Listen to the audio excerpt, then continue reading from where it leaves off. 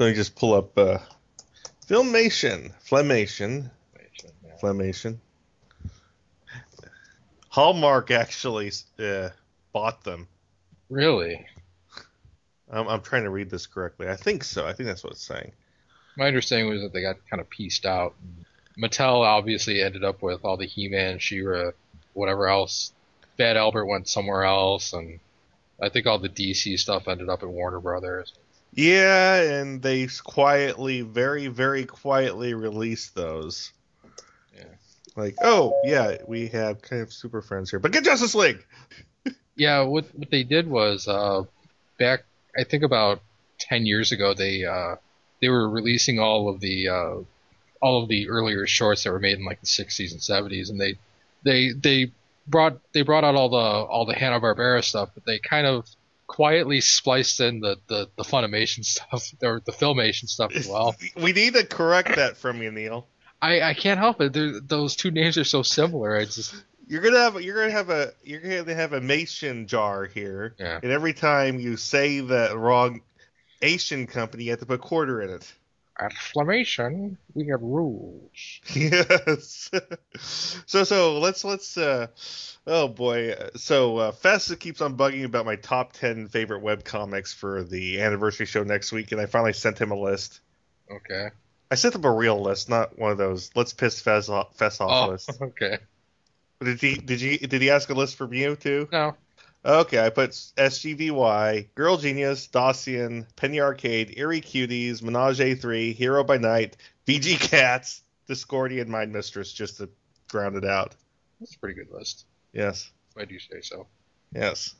I decided to give it a good list. Some weird choices in there just so Fest can go, well, why'd you pick that? He'd be like, where's Little Formers and what's that other one he likes so much? Where's Short Pack? Oh, fuck Short Pack. You know what Short Pack did?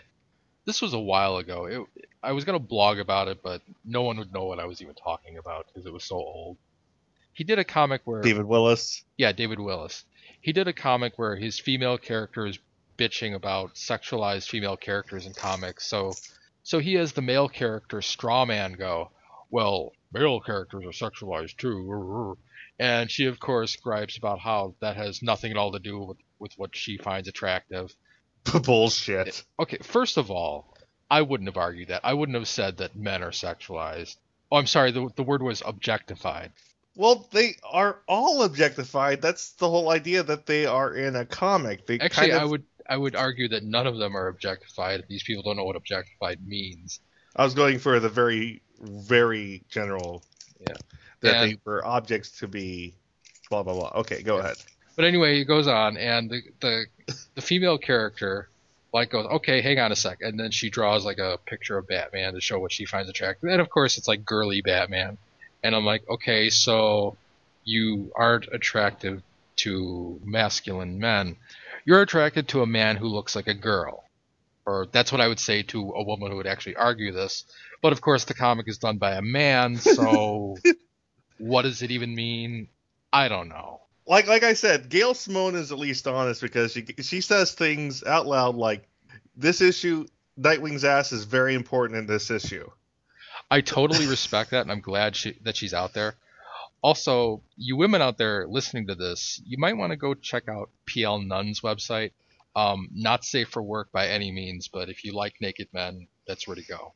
But I tend to follow Dr. Drew's theory of human sexuality, which is that men are vanilla and women are 31 flavors. That is to say that all men are pretty much drawn to the same stimulus, whereas women are not so easily generalized. Some women need a personal connection with their mate before they're sexually aroused, but some aren't that way at all. Some like sexy asses, some like brawn, some like androgynous, and it's very hard to pin down a simple subset of sexual cues from males that are universally receptive to females. Whereas with men, it's much simpler. If you wanted to be asinine, you could say that there are two separate types of men, but really there aren't. Guys who like boobs and guys who like asses, Yeah.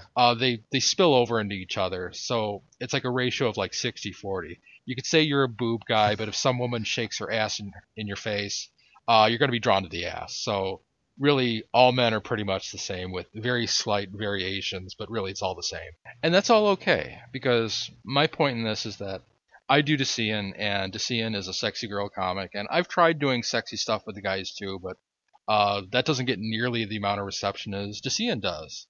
And so I just write what I want to write and draw what I want to draw, and I don't really worry about it, because whoever likes it, whoever doesn't, doesn't.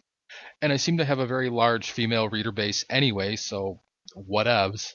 I don't even think about, like, am I, you know, am I pleasing everyone? Because it's impossible. It cannot be done. So, so fuck David Willis. That was a stupid comic. I don't know how long ago that was. I just happened to see it one day, and Well, David Willis is an idiot. yeah. The Webcast Beacon Network has been covering and promoting creativity and the creative process since 2007, starting with the Webcomic Beacon, a topical webcomics podcast with a jovial bunch of misfits like your local morning radio show. Also, the Webcomic Beacon newscast, recaps, reviews, and discussions of community and industry news relative to comic creators, especially of digital distribution. Also, the Tropecast, the ever-tangential discussion of literary and visual memes. And finally, Web Fiction World. Before webcomics, there was independent and self-published web-release written fiction and literature. Find this all at webcastbeacon.com. Be sure to grab a master RSS feed or master iTunes feed and not miss a thing. Okay, so let's get this episode started. You ready, Neil?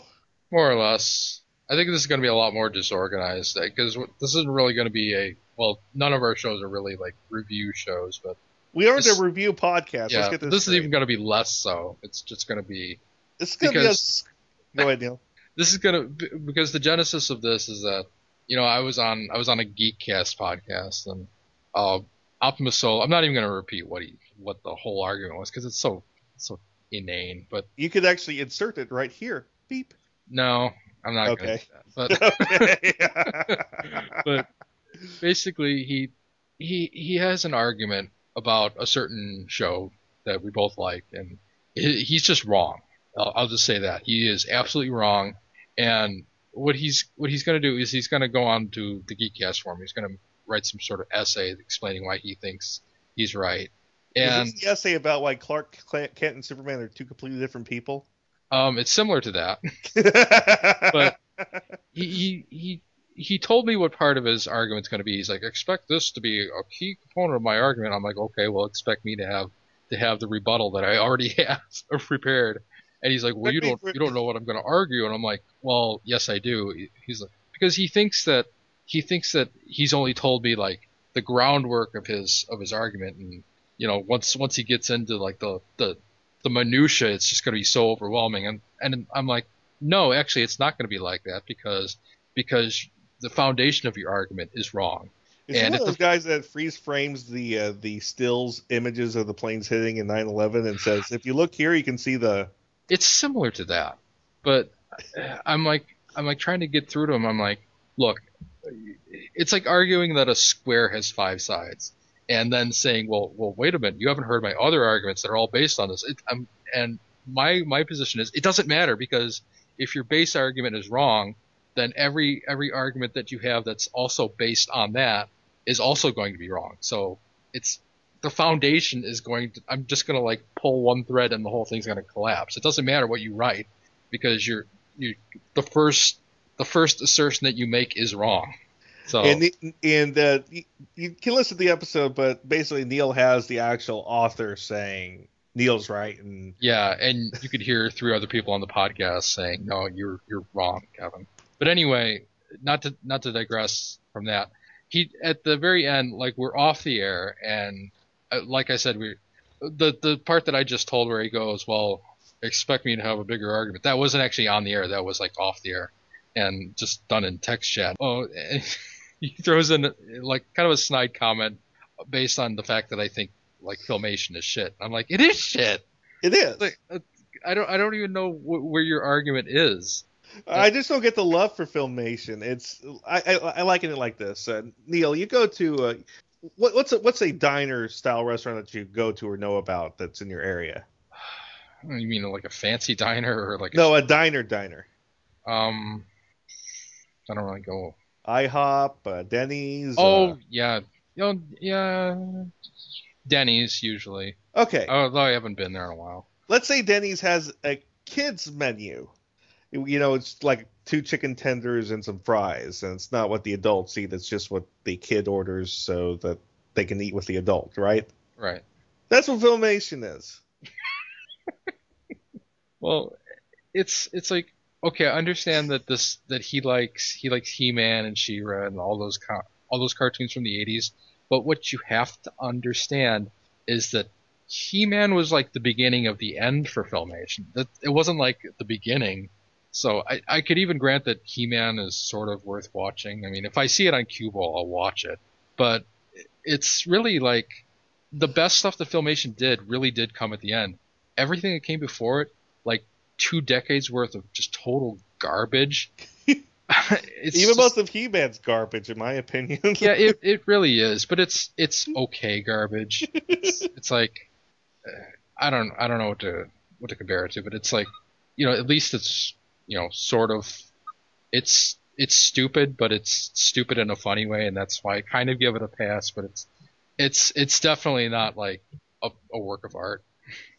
Who would ever say it's a work of art? I don't know. But like I said, I think of it like this. The 80s was a dark age for animation, and it was just the beginning of the Renaissance again. And there you are at the kids' table with your chicken tenders and fries. Chicken tenders. And then it's the 90s now. You're a little bit older. It's like, do you want to keep on ordering chicken tenders and fries, or do you want to buy a Grand Slam? Mm-hmm. But the thing is, I remember Filmation before He-Man. I'm old enough to remember that shit. I remember the Tom and Jerry Filmation. I remember the Mighty Mouse Filmation cartoons. Oh my god, you're taking old Hanna-Barbera and old Terry Toon cartoons, and you're just destroying them. I mean, what Filmation did was they took a big long piss on these classic characters. What Filmation does is it buys a limited license on beloved characters and then milks them Yeah, in a very painful way. And a great example of that is the Looney Tunes. yeah. Looney Tunes meet the group. It was Daffy Duck meets the Groovy Ghoulies, and that was a crime unto itself. That's probably like the worst of all. Because you actually have voice acting legend. Yeah, Mel Blanc, and they, I, I'm just kind of aghast at what they did with the voices. In two particular cases, it's Daffy and Porky. Somehow Filmation got the idea that you're supposed to speed up Daffy's voice, but it's like they sped it up too much. It's like double the speed what it should be. And then Porky, they didn't speed up at all. And Porky should also be sped up. It's like that. In fact, that's the reason why a lot of those compilation movies from the 80s that Friz Freleng and a couple other guys did, why those sound so wrong is because they didn't speed up the voices. And I could never figure that out. I'm like, why does Bugs in all the new footage sound terrible? It wasn't until later I'm like, oh, that's why. But anyway, yeah, it's like I think we mentioned last time that Lou Scheimer started his animation career at Larry Harmon Productions, and Larry Harmon is a person you've heard on this show before, who I have like a large degree of contempt for, and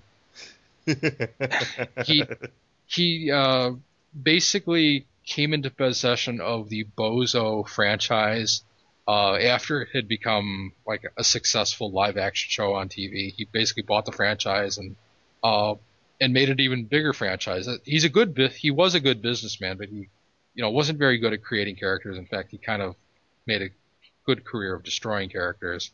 And he somehow got the Laurel and Hardy property. I don't know how the hell he got his hands on that, but he clung tenaciously onto that until the day he died. I'm pretty sure his wife still owns that.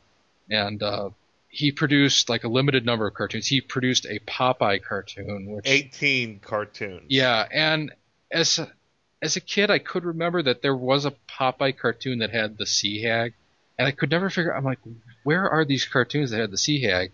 And it was the Larry Harmon ones.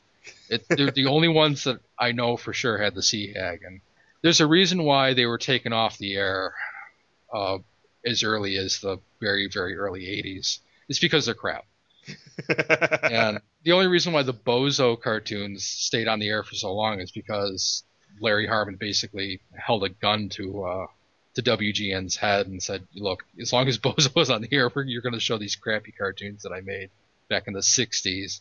And as it turns out, a lot of those cartoons, both the Popeye and the Bozo cartoons, were they weren't produced by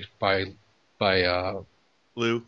by Lou Scheimer, but he did contribute to a lot of them, and it seems like he got all of his ideas from those cartoons, and he took everything that they did at Larry Harmon Productions and just brought it into Filmation. In fact, he met one of his co-producers at Larry Harmon Productions, and they started Filmation together. I'm trying to remember some of the very, very earliest cartoons they did. They did, of course, Super Friends, and they did like a Teen Titans cartoon. Oh God, it was terrible. But but not as bad as the more current ones. I don't know. That's kind of see. As bad as some of the more current cartoons are, like let's take the Popeye cartoons again. Those Larry Harmon Popeye cartoons, I'd say those are the worst Popeye cartoons ever made.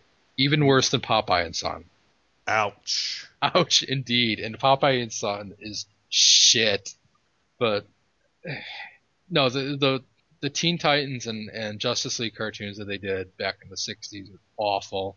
And then God, what was the cartoon I posted a cartoon on Facebook the other day that was like some sort of forgotten relic of the Filmation archive. And one thing that Filmation did was that because of the rotoscoping and because they had artists that were working in America as opposed to working with overseas, the cartoons had a deceptive level of quality sometimes where the cartoons would look really good, but then if you see more than one episode, then you start to realize that all those really well animated spots, you're going to see them like 50 times per show.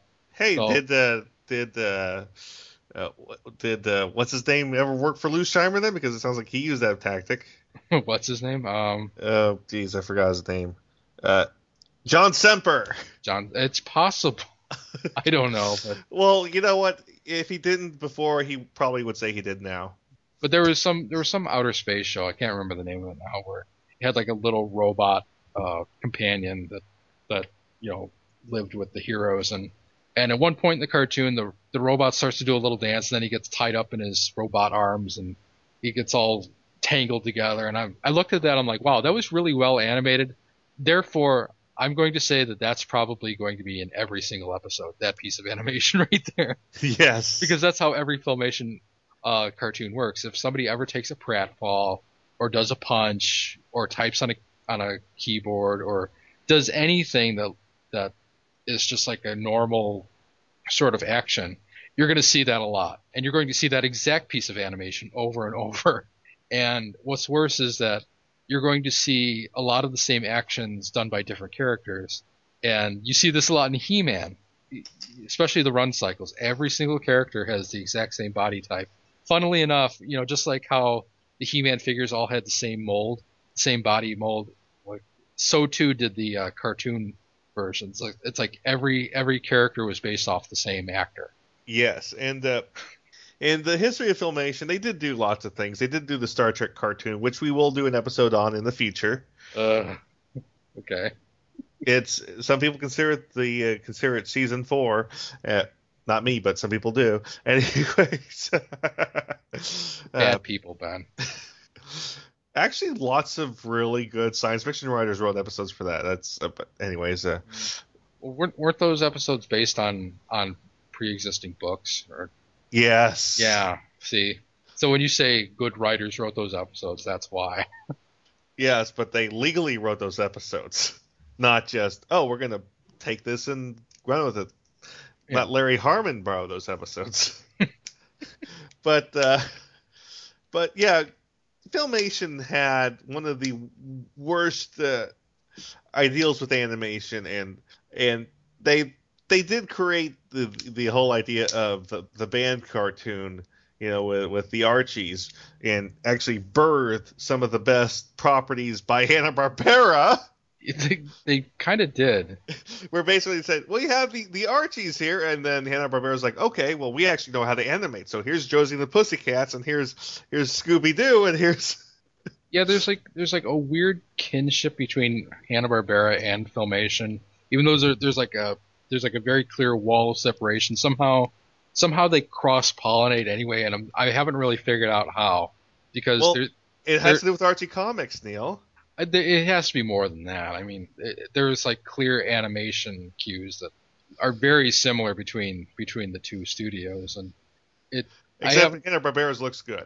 Yeah, I haven't quite figured it out yet, but yeah, because I had long suspected that maybe Scheimer came from Hanna-Barbera, but he didn't.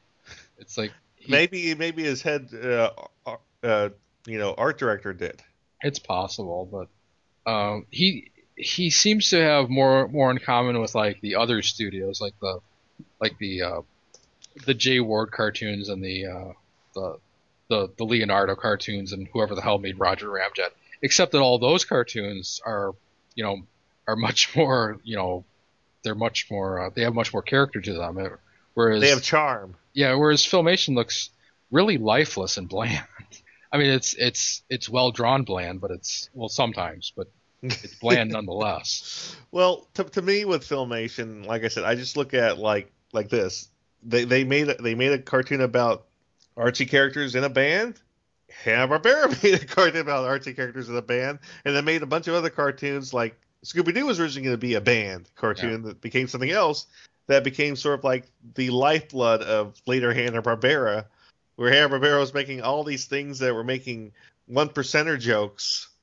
Not all the time, but some of the time, and it's like I've always said, you have to actually watch the first season of Scooby-Doo before you condemn Scooby-Doo as this lifeless thing that people make fun of, where there's always run tracks and zippy sounds and stuff like that. The first season of Scooby-Doo is extremely well animated and extremely diverse in its animation, with lots of use of different shots every episode. Yeah, well, there is a good distinction between Filmation and Hanna-Barbera, because even though Hanna-Barbera reused a lot of stock cells and to save money, of course, even though they did that, they knew to reuse animation sparingly, and they knew to animate it in such a way that it's simple and it can be used in many different contexts. Whereas like Filmation would have like really complex animation cycles that didn't work for a lot of the scenes they tried to fit them into. Like one of the big criticisms with He-Man is like sometimes they'll reuse a shot for something, but it'll produce a continuity error. Like somebody should have some sort of battle damage or something, or then shirts off or something like that. Yeah, and then the character they'll use this like stock footage to have the character walk onto the screen or do something, and there will be a continuity disconnect, and they'll try to get away with it by having it like be a really fast cut. But because of the advent of VCRs, people could like pause and slow the video down and see that there were errors, and the fact that Filmation reused footage much more often than Hanna-Barbera did, to the point where you instantly knew you were watching a Filmation cartoon. There was never any question. I knew what a Filmation cartoon looked like. And whereas Hanna-Barbera could kind of fool me every now and then. I could still tell when I was watching a Hanna-Barbera cartoon too, but there was much more crap. Yeah, there was much more variety.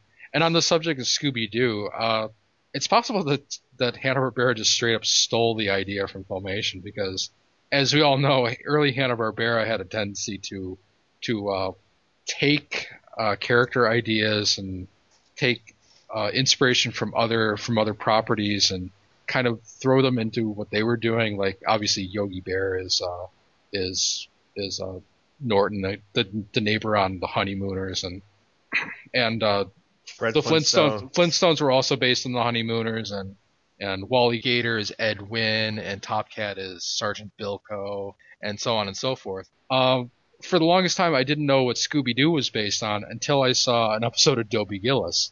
And then I was like, hey, because the character of Dobie Gillis is totally Fred Jones, and Maynard G. Krebs, God damn it, what's the guy's name? Gilligan, off Denver. Yes. Yeah, that is totally Shaggy, which is kind of funny because eventually Gilligan's Island ended up being a cartoon for Filmation. Well, the funny thing about Filmation is there's actually one cartoon that was animated by TMS that Filmation did. Oh, the Zorro? And they somehow were able to get bad animation out of TMS. I don't know how you do that. That is a talent. It must have been like a level of micromanaging that they were like, no, you have to do it this way. And they didn't understand that if you just set TMS free, they'll give you, like A+ work. Well, what I think is funny is if you ever watch the Filmation Zorro cartoon, there's a shot of Don Diego de la blah blah blah blah blah. I don't know, running downstairs. Yeah. And like I said, you have to watch this scene and remind yourself, TMS did this. And that was the only time that Filmation ever farmed out to overseas studio, because usually they were very proud to announce that their cartoons are made in America. Yeah, this is a case where I would say go globalization here. Okay, Neil, I am sending you the link to the Zorro. I think you'll see the shot I'm talking about. And like I said, watch this and remind yourself, TMS did this. Okay. This is actually quite bad. We're gonna put this in the show post. It's that bad. TMS did this. They really did. See the run down the stairs? It's coming up. What the? You showed me this before. Yeah. TMS did that, Neil. I'm gonna blame this on micromanaging because there's obviously rotoscoping going on here, and it's rotoscoping that I don't think that TMS would have done. They were like, you have to use our stock footage. We posed this all up for you. That's probably what they did. They probably like had a bunch of actors act it all out, and then they sent all the film reels to Japan and said, okay, do it exactly like this. And then they sent back the first shots. Yeah. Like, no, this is much too good. Do it again. This is obviously not us doing it. Do it again. Well, I don't think they did that. I think they made it as difficult as possible for TMS to give them good results. And so what they got back is what it is, and they just said, okay, we're going to air this as it was done. I just can't believe it. Like I said, just that shot of the running down the stairs. Because any other studio would have done like a 2-frame thing where it's like, okay, here's the character at the top of the stairs, here's the characters at the bottom of the stairs. Animate him running down the stairs, and you would have gotten a much better result. Or even just show speed lines at him already on the bottom of the stairs with speed lines, and say, "Here." Because you don't really need a lot of in-betweens for that. It's just like the Japanese animators could have figured out how to do that on their own. I think they've been animating longer than Lou. Yeah. And who's this Norm Prescott guy? That's that might be the. No, actually, it isn't. Okay, Lou Scheimer and Hal Sutherland met at Larry Harmon Productions, and then they brought in Norm Prescott, and then the three of them made Filmation. That one picture that we have on our avatar where it's like it's Lou Scheimer and 2 other guys. That's the 3 of them. Oh God. Yeah, that's all 3 of them. It's just really hard to watch Filmation now. It was hard for me to watch back then, and I was glad I didn't have cable back then. And you were watching the best stuff back then. That was He-Man. It's like, well, that's as good as Filmation ever got. How bad is that?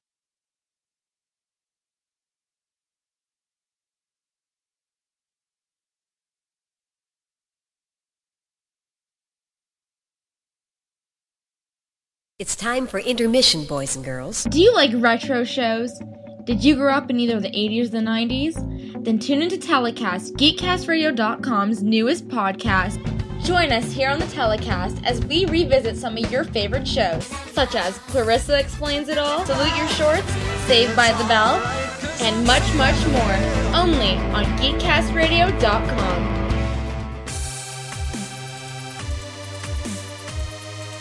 Are you looking for a weekly dose of gaming news and retro?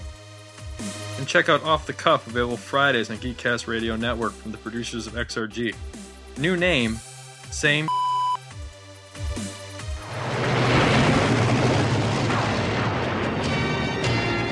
By the power of Grayskull, I command the jaw bridge. Open!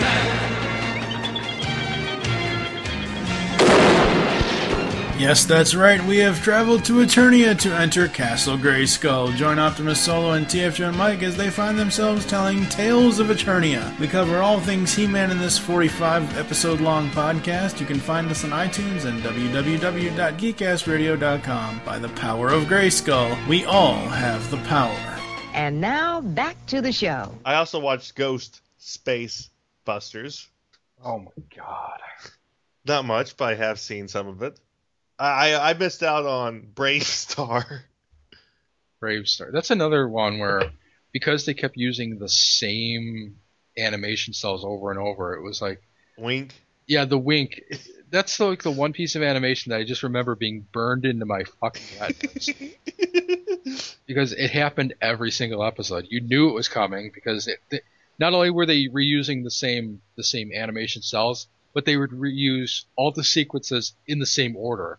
So you knew that once this happened, then the next thing would follow, and then this and that. And it was ridiculous. And God, the Ghostbusters cartoon, that had the longest continuous transformation scene of any of the Filmation cartoons. How long was that? Like 90 seconds or something? It rivaled the length of all the Sailor Senshi transforming.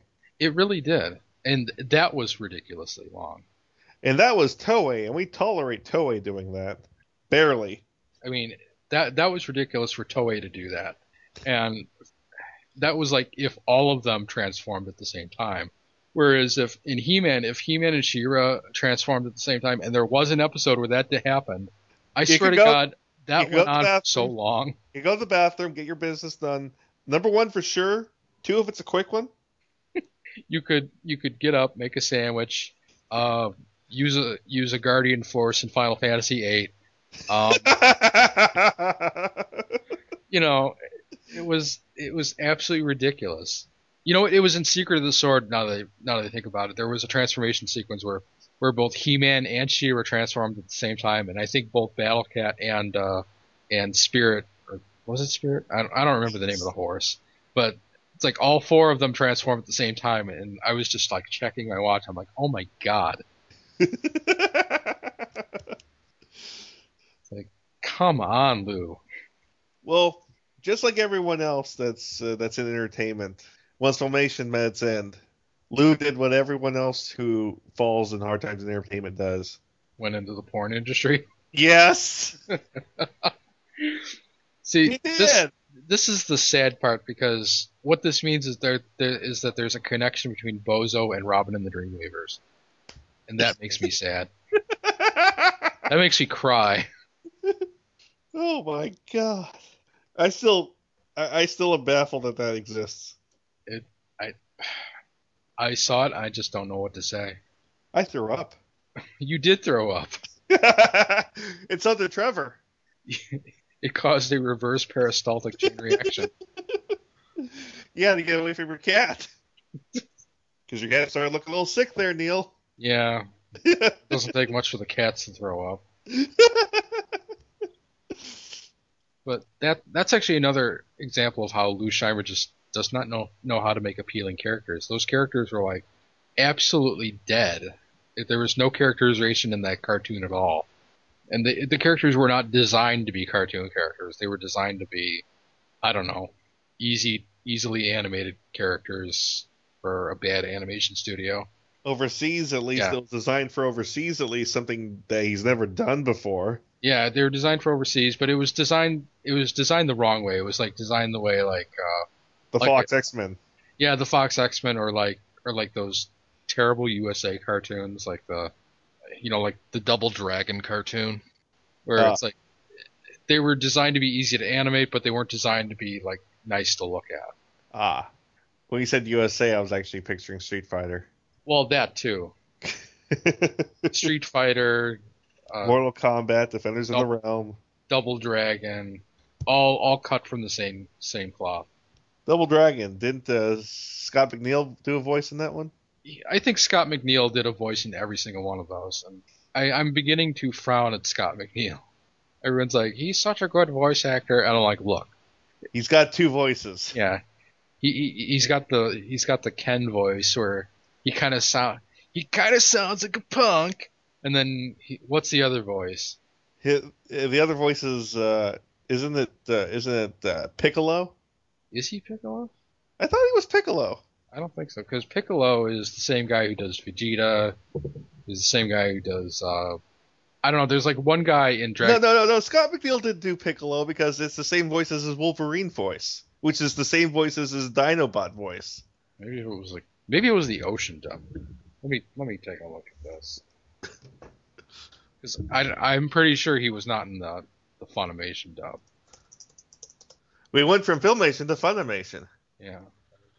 Okay, the Ocean Group. He was on the Dragon Ball Z Ocean Group dub.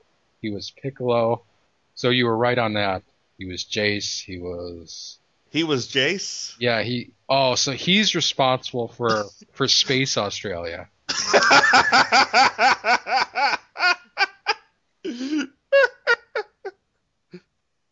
And he did a bunch of voices in seasons that we never got to hear him because they stayed in Canada. Yeah, let's take a look here. He did let's see, American cartoons. Yeah, he was in Double Dragon, that was right. He was in X-Men, yeah, he was Wolverine, I knew that. He was in Reboot, he was in the Transformers Beast Wars, Beasties. Of course he was. See, I knew it. And he took over for Chris Latta for Cobra Commander in the Deke G.I. Joe. Oh. Which makes me sad. But we understand that Chris Latta was sick. He played Jesus in an animated Ben-Hur that I've never heard of. Okay. Featuring the voice of Charlton Heston. What is this? 2003? What is this? This was Heston's last film? This isn't fair. God. What is this? Is this like my Wisdom Tree's animation department? That's a rhetorical question, Neil. I know. But you know, there is something to that. There, not that it was Wisdom Tree, but there is like some Christian animation group that like does these kind of low budget Christian productions, and a lot of popular voice actors kind of secretly go and do these. Like, if you look really long and hard, you will eventually find like Christian cartoons that have guys like Richard Horvitz and Rob Paulson and like all these guys who you think would only be in respectable cartoons, and they're doing this shit. And yeah, Charlton Heston's playing Ben-Hur, and Scott McNeil is playing Jesus. God. Well. Oh boy, Kathleen Barr, Long John Baldry, Mackenzie Gray. Like what was that PBS show we were looking at? Oh, it was Book of Virtue. Yeah, it's not even a Christian cartoon, and there are like people in there. It was an agnostic. It's like one of those secret shame cartoons that people kind of leave off their resume, and they kind of do them because it's kind of like the nicey nice thing to do. Yeah, Tales from the Book of Virtues, which is Adventures from the Book of Virtues, pardon me, which is kind of like I said, it's an agnostic Christian cartoon. And what I mean by that is there's no Christianity in it. There's no Christian message, but it's all about it's like Fresh and Fairy Tales, but takes itself seriously. Where they get all their lessons from a bison. Bison! And that's another cartoon where the characters are designed to be animated by a shitty cartoon studio, but they're not designed to be interesting to look at. And it has voicing the bison, Kevin Michael Richardson. Voicing the prairie dog, Jim Cummings. Yeah. And that was the one where I without even looking at it, I predicted that Tim Curry would be in that, and you're like, God damn it, he is! Yeah, he is. So Scott Bakula, Dean Cain, Michael Dorn. Scott Bakula couldn't leap out of that one. Mark Hamill, Mark Harmon, Charlton Heston again. Charlton Heston. Oh yeah, that's right. You said he was in that. Malcolm McDowell. Ricardo Montalban. Okay, Pat Morita, Lou Diamond Phillips, Bronson Pinchot, What was the name of this again? Stories from the Book of Virtue? Adventures from the Book of Virtues, Elijah Wood, Michael York. Got it auto-filled. Fuck you, Google. Because I just want to see if, by any chance, these two things, this Ben-Hur cartoon and the Book of Virtues cartoon, if they may have been animated by the same company. Because it's always possible. I don't think so. Like I said, this was very agnostic. Yeah, but that doesn't necessarily mean anything. It doesn't appear to be. Neil was spelling a conspiracy. Wow. I still can't believe this Ben-Hur cartoon exists. Yeah. Don't tell Kitty Hawk. She's gonna hear this. Oh, God. Oh, yeah, where were we? Oh, yes, Filmation sucks. Yeah, very disorganized episode. But that's okay, because it was meant to be that. Because if we had to go through the history of Filmation, that would be painful. Yeah, it's really not necessary to go through the history of Filmation, because it's just the same story over and over again. They fell, looted porn. No, that's not what I meant. I meant, like, every cartoon basically has the same genesis. It's just like, here's an idea for a cartoon. It's not very well thought out. We're just gonna animate, like, maybe 20 minutes of really good animation. And then we're gonna reuse all that animation over and over for every single episode, including all the pratfalls and all the complex animations that, should really only be used for one scene ever. We're gonna reuse all of those. What's really funny about that cartoon is He-Man, especially, is He-Man was originally going to be animated by Nelvana. God, that hurts. No, it was. I know. There's actually a commercial that I know. Nelvana did animate. I've seen it. Yeah. That actually looks good. Yeah, and that's why it hurts. Because Nelvana, for television animation, I think, it would have kind of wavered, as the series went on, like all cartoons do, but it still would have been better than what Filmation ultimately did. Yeah, we got to hand to those Canadians. Yes, they did droids, but Who did droids? They did. I know, but I gotta give Nelvana some love here. Even if they did droids, I would rather watch droids than watch Secret of the Sword. Because at least droids had droids was shorter. Yeah, it had fewer episodes. And it had the voice of C-3PO. It had Anthony Daniels. I'd rather watch droids and Ewoks. Over. That's asking for trouble, because Ewoks had more than one season. Ew. Well, Ewoks had more than one movie. Oh, boy. There were 2 Ewok movies. That is true. Live-action Ewok movies. That is true. That has the Lucas stamp of approval on it. And now Disney owns... Well, I think... Do they? Because there may be... just like how Disney doesn't own all the Muppet movies, there may be some lingering distribution rights that Disney doesn't have yet, so maybe they don't have those yet. Okay, so there's 2 Ewok made-for-TV movies. Yeah. Ewok Battle for Endor. Yeah. And Caravan of Courage, an Ewok adventure. And these are real things. I know. Wasn't there a family, in one that technically died in the second one or something like that? Yes. Oh, god damn it. Okay. That's kind of dark. Okay, here is the story. ABC. Okay. MGM owned the rights for the release through the 90s of VHS and Laserdisc. Mm-hmm. The only theatrical trailer of the film was issued on the Spaceballs rental VHS. Oh, wow. How does that make you feel? That's crossing the streams. That's kind of funny, actually. Okay. I'm trying to see who owns the rights for it now. Yeah. Okay. Because I was thinking about this is that about Disney, what they own. Oh my God! What? Wilford Brimley. Oh yeah, yeah. It's coming back to me now. But anyway, the two Muppet movies that Disney does not own the distribution rights for are the 2 that were released by Paramount, who also happen to own the distribution rights for all the Indiana Jones movies. So it's like, there's a good possibility that Disney's not going to have the rights to those to the old Indiana Jones trilogy for some time. Excellent. Yeah. Okay, according to this was distributed by ABC, and which is Disney. Okay, so regardless of which, Disney owns this. Okay. So of all the of all the Star Wars movies, the two that they have the firmest grasp on are the two Ewoks movies. Yes. God damn it. You know what? Maybe Disney's benevolent because they could have put this out. I don't know. You know who wrote the story for Ewoks Battle for Endor? What? Who? There's only one story by credit. He has a turkey neck. George Lucas. Yes. I just sort of gave it away there.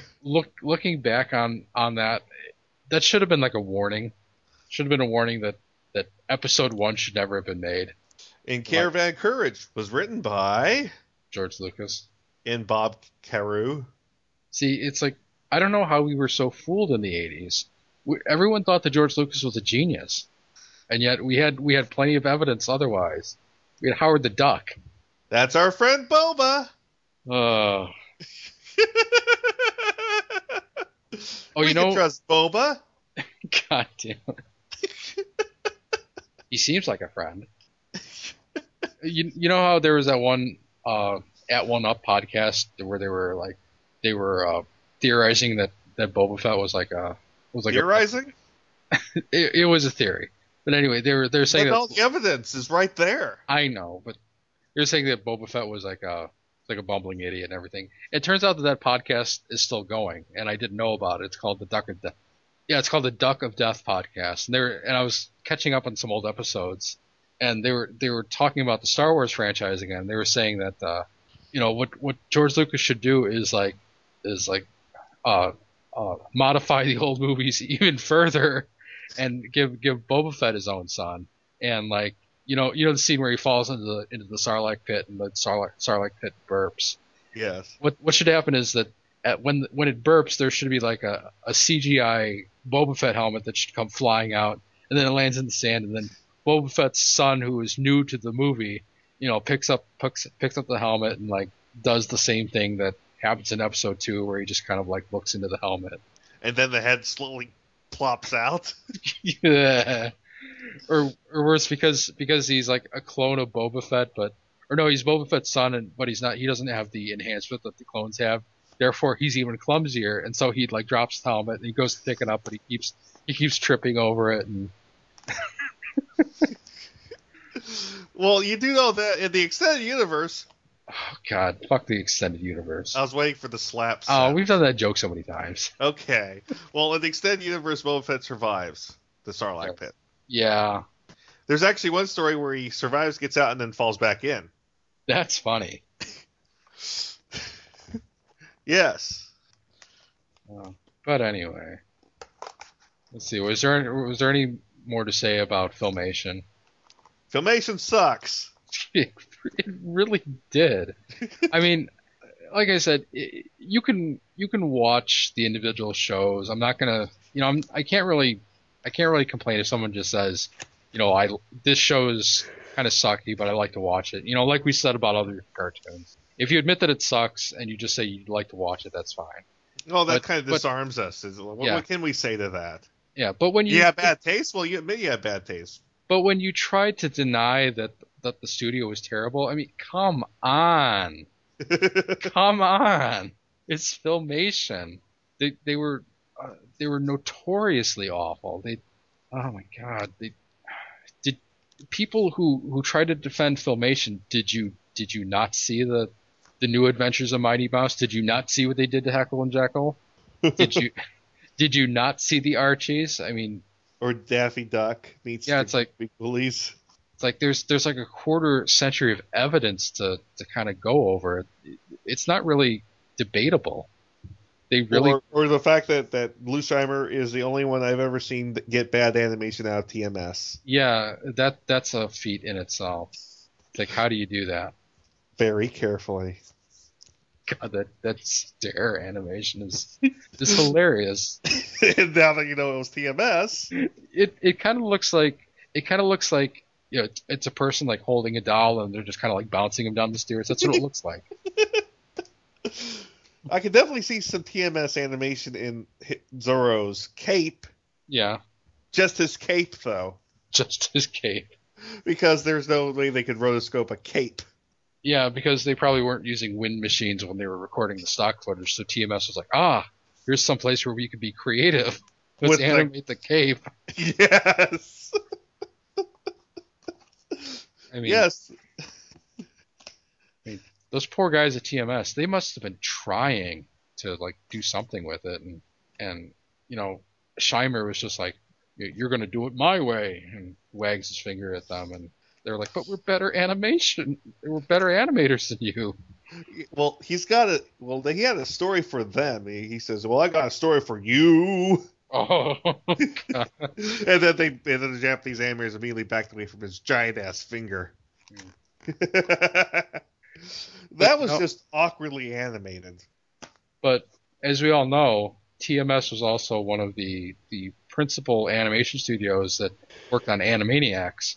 And you know that Filmation portion of that one episode was so accurately done. Sometimes I wonder if the TMS guys remembered that and they're like, okay, we understand what's going on here. We're making fun of Filmation. Let's make fun of Filmation. Because it looks dead on. It looks like a Filmation cartoon. You gotta remember something about the Japanese, Neil. They never forget. They never forget. They never forget. You know damn well that some of the people on the American side definitely worked at Filmation. Well, Paul Dini did. Oh yeah, they're like, this is our opportunity to really slam them. I mean, when Paul Dini was interviewed about Filmation, the most he would say is, "I was there." Yeah, I was there. And then smash cut to someone else. Yes. Because, they asked John Kay, and he's like, oh, I'm going to say this, this, and that, and then they hung up on him. Yeah, John Kay was probably, if they got him at all, he probably would have, sat down for an interview, and he was already, saying, fuck this, fuck that. Yes. You're not going to get a soundbite out of me. Whereas Paul Dini, he probably just sat down and said, well, Filmation was a studio, and then they cut away. Yes. And wasn't Bruce Timm very briefly there too? I don't remember seeing Bruce Timm there at all. Well, you mean not necessarily in the documentary, but actually working at Filmation? Yeah, I think I was there. Yeah, and Kennedy was there. Definitely was there. Yeah. It's you look at the credits to Filmation cartoons. It looks like a rap sheet. It's like all these people who would like to have their names erased from this record, and it's like their secret shame. It's like, yeah, we worked on those cartoons. Yeah, that's right. Bruce Timm would rather be known for the work he did for Playboy than. I'm sure he would. Because at least he got to draw sexy girls on. Yes. That's another thing we have to mention about Filmation before we leave is Filmation found a way to suck the sexiness out of female designs. For the most part, I mean, some of the Masters of the Universe characters, female characters, were kind of okay to look at. And then they start talking. Yeah, and again, it's like all the same actress. You could tell that the Sorceress and Tila and Princess Adora were all the same actress. Well, same facial structure and everything. It was just a matter of how much helium they pumped into the room, which character she was. Because the Sorceress, Adam, please hurry. I don't remember what the Sorceress sounds like. Her voice is really, really freaking high pitched. Like, I think it was just like Lou Scheimer speeding up and slowing down the tape, because that was another one of his many tricks, is that he liked pitch shifting all the voices, like especially his, because that Orko voice that he did, that's completely unimitatable. Oh, because that's something I have to mention about Lou Scheimer. If you want proof about how cheap Lou Scheimer is, Orko's original name started with a Q, but to save animation so they could mirror flip it, they named him Orko instead, so it's an O on his shirt instead of a Q on his shirt. I don't know. A lot of studios would have done that, but That'd be like saying Superman can't be called Superman because there's an S on his shirt. okay, yeah, there's that. But Superman, he kind of comes prepackaged with that S design. You can't really change it. Whereas when they're making an all new property, it's kind of like, well, if you had an O for his shirt instead of a Q, that might be a better idea. It's kind of like DJ in Street Fighter 2. It's like the reason why his pants say Maximum is so that you could flip it and it would say the same thing both ways. Mm-hmm. But yeah, he liked to pitch shift his voice in particular. Like if there was ever like a wacky sidekick character in any Filmation cartoon, it was usually Lou Scheimer. He was Orko. He was I think he was the car in Ghostbusters. He was the horse. Yeah, he was probably the horse in Brave Star. He was. I'm trying to remember what that sci-fi show I was talking about was. God, I can't think of it. But he was like the robot character in that. He was, the Brown Hornet, that kind of cartoon within a cartoon on Bad Albert. There's like a little like robot character in that. He was the voice of that. He was Cowl. He was Spirit. He was pretty much any wacky character.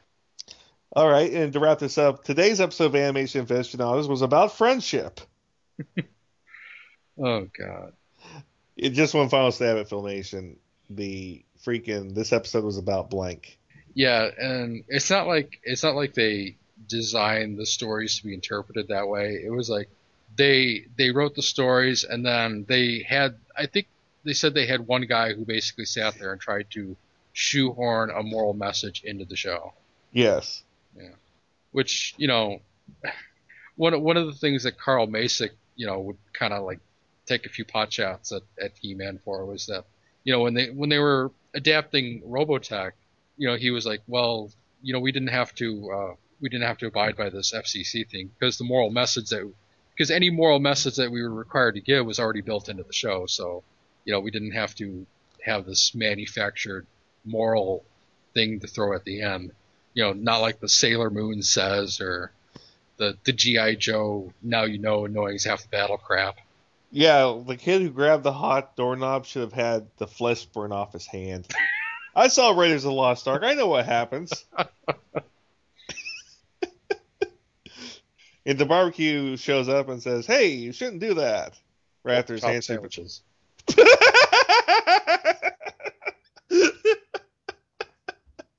Did I show that to Flint Dilly? I think you did, yeah. That was inappropriate of me. That's okay. Oh God. But that's our episode called Yes, We Checked. Filmation Still Sucks. Yeah, that's our big middle finger to Filmation. And special middle finger to our friend at the Geekcast Radio Network. Well, I wasn't gonna do that, but yeah, I was inspired by that, and I understand it's me reacting to just one thing that someone said, and maybe I'm blowing it out of proportion, but still, that kind of irritated me that he just kind of something that we hadn't even talked about in months, and he just kind of like throws it in my face, and I'm like, dude, come on, it's Filmation. Just live with it. It was bad. Who cares? It's bad. It really was. Okay, maybe it wasn't the worst studio ever because there was Larry Harmon Productions, and Larry Harmon Productions was worse. Well, that's just morally worse because of what it did with Bozo. Yeah, but if you look at the animation in those cartoons, they were so bad.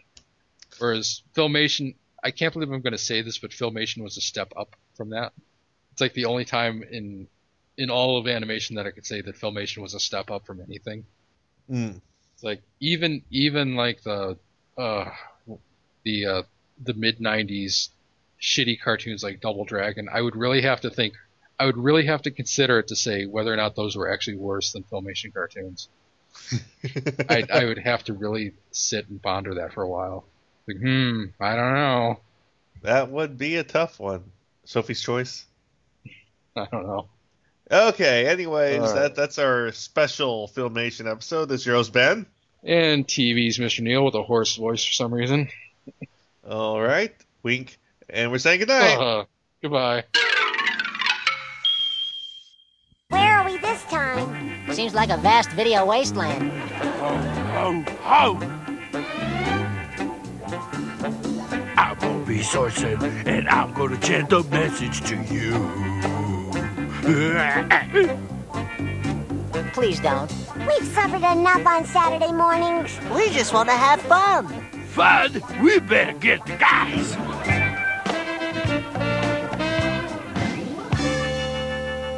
Order! Order in the clubhouse, everybody! But nobody said anything, Orson. I know. I had to get us over that long establishing shot. Hey, name 4 sources of warm milk. Hot chocolate and 3 cows. Got the comedy, hook-nosed Harold. They already did. These newcomers want to have fun in our vast video wasteland. But nobody does for fun but here, but... You don't have fun? No, we prefer to preach pro-social values till they spew out everyone's ears and all over the ground. 3 cows. Harold! Sorry. Anyone got anything to add? Todd A.O.? What the heck am I doing here? You got a funny name. Point of order. I move we banish these 3 from our vast video wasteland. Really? You're not just saying that to flatter us?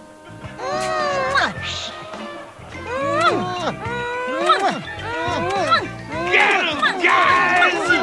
Can't, Ors. We're limited to 3 new scenes of animation per show, and we use them to get here. All right, let's get ready for this because this is going to be a short segment. Okay. Turtles. Yes, let's talk about turtles. Tonight I dine on turtle soup. Oh, boy. All right, everyone, let me just put this straight. Lots of people that are fans of the 1987 Teenage Mutant Ninja Turtles series hate Turtles Forever. And I don't know why. And that's the thing. It's if you actually watch Turtles Forever, the amount of love that they had for 87 in it is apparent. They copied the character. The animators scrounged up the original character designs that were sent to Korea back in 1987 and replicated them lovingly. They copied the color palette lovingly. There's nothing but Turtles love in Turtles Forever. And I think part of this is this mindset that the 1987 Turtles were supposed to be badass or something, but they weren't. No, it was clearly like a goofball version of the Turtles, because they looked at that comic and they were like, well, we can't really adapt this, so let's just go totally cartoony, wacky, and funny with it. Yes. And there's nothing wrong with that. It was a enjoyable show for at least a few seasons. Red Skies. Let's not talk. That didn't happen. And the thing is, people said there were no mutant bananas, and I say there were mutant meatballs on pizzas. And one guy goes, technically that was an alien egg. So I responded back with a picture of a knife cutting a hair in half.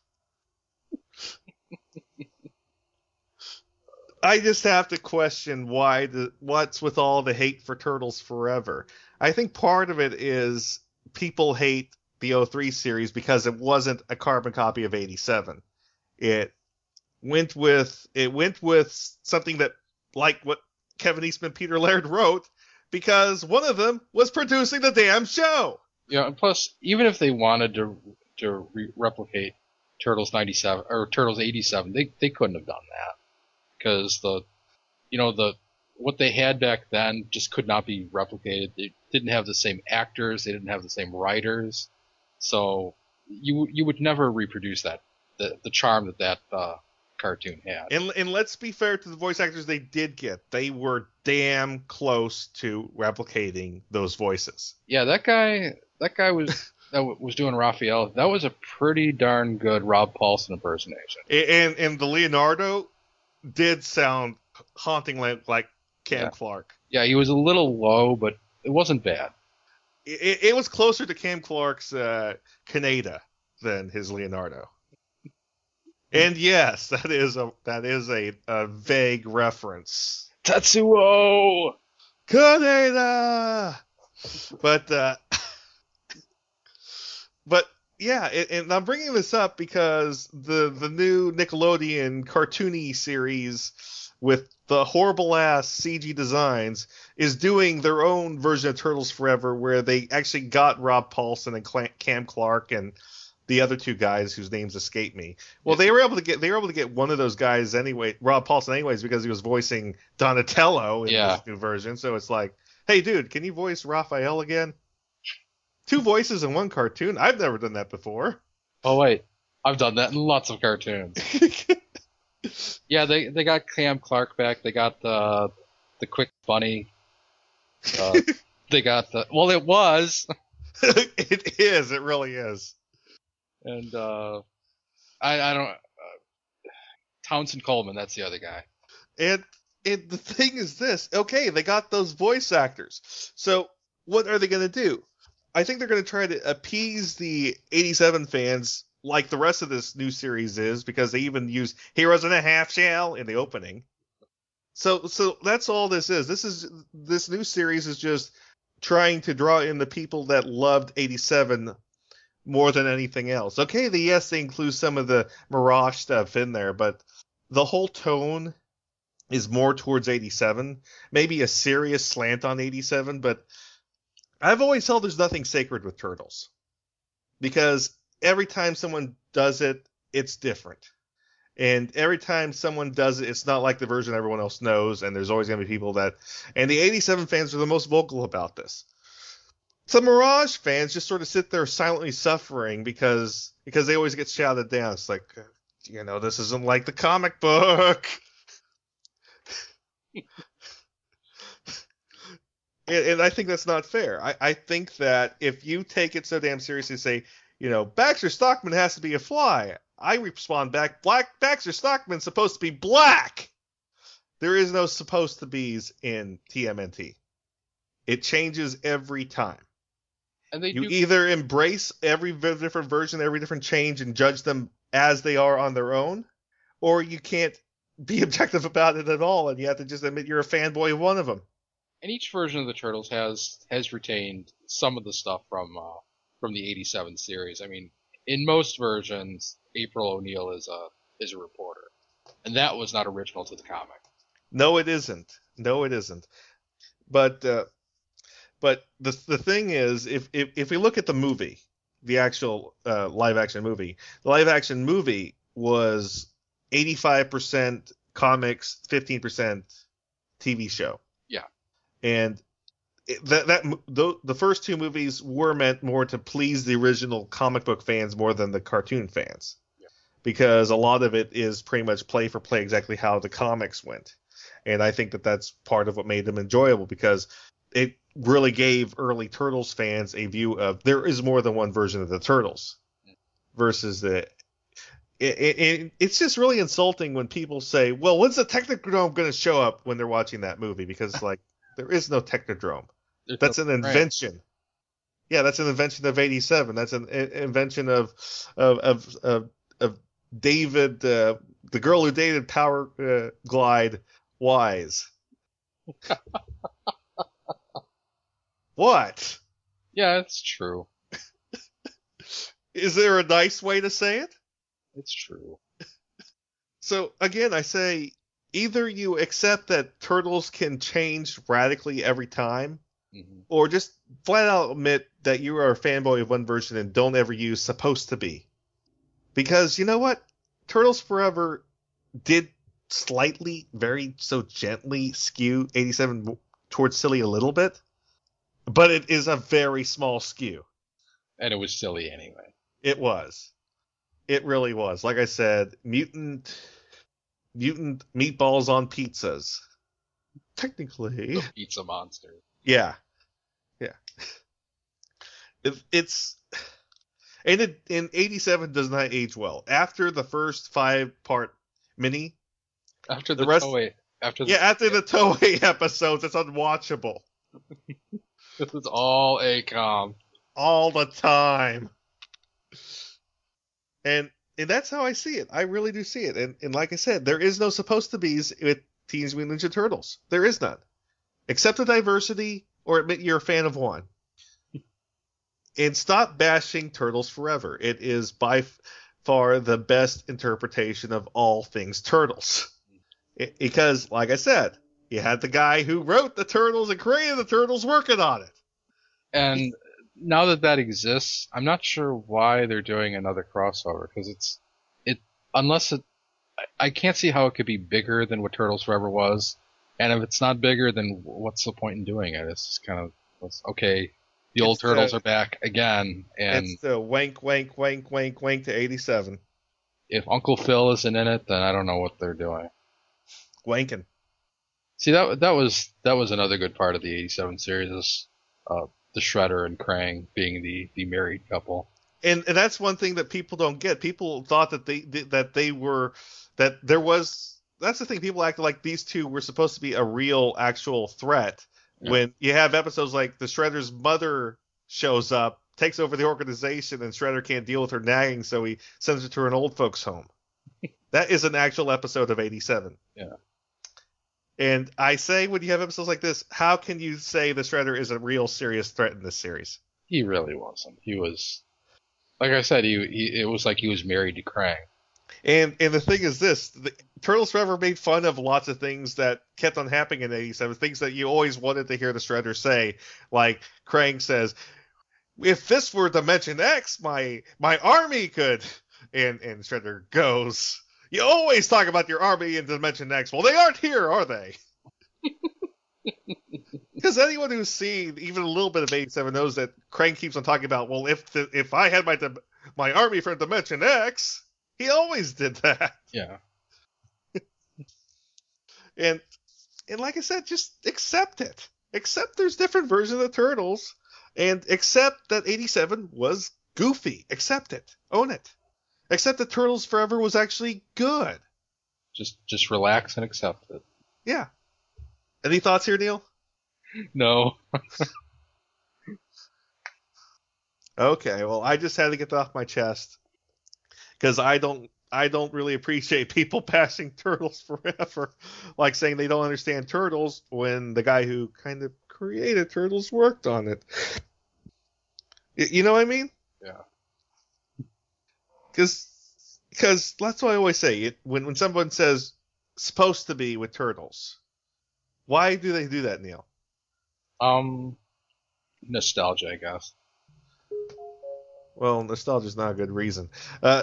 Because anytime anyone says supposed to be with Turtles, I ask them one question: Is Splinter Master Yoshi or Master Yoshi's pet rat? And they don't know how to answer that. That's a question that doesn't have a correct answer, because both versions are kind of... I never liked either version of that. I kind of like the pet version more. Seemed more noble. The pet that learned ninjutsu from his cage, I was like, 0.187. It was cute. It was cute. It may have been cute, but it was...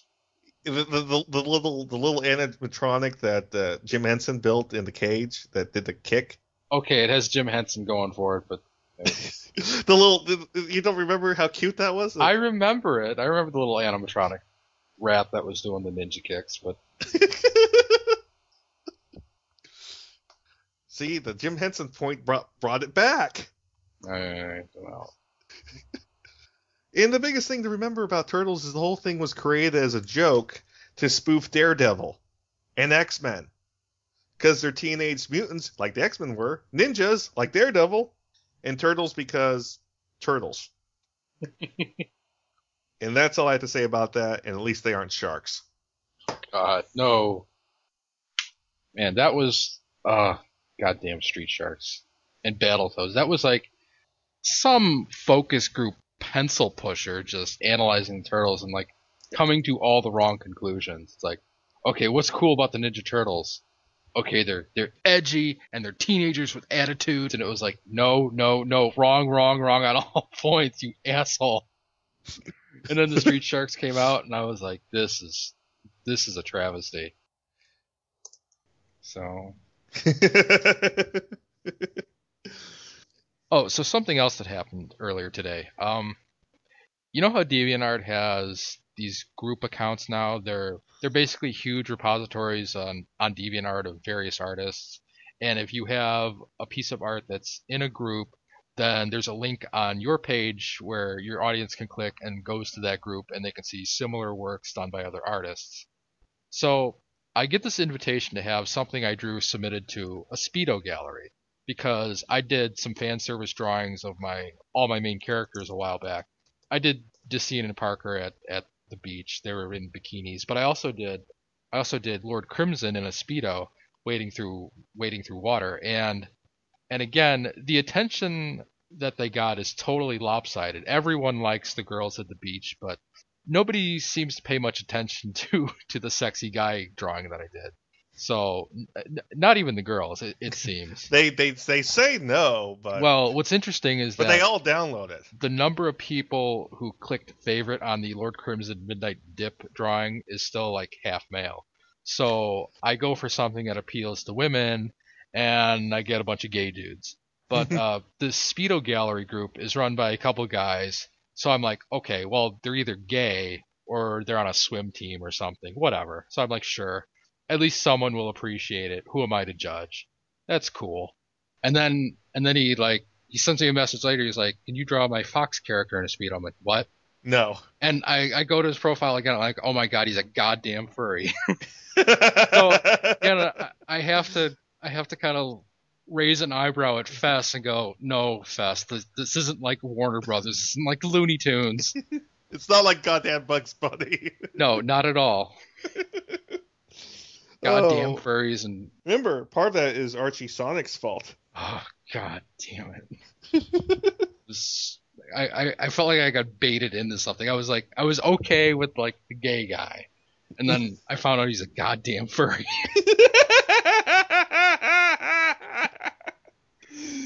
So I just kind of quietly left that alone, and at least he's not a baby fur. Oh god. Like diapers. Oh yeah, that one guy. It took me forever to get rid of that guy. Kept fucking contacting me. I'm like, no. Well, first of all, he explicitly stated that the character was him. This guy who contacted me like years ago. He was like, draw me as a wolf cub in a pair of diapers. I'm like, no. Kept blocking this guy.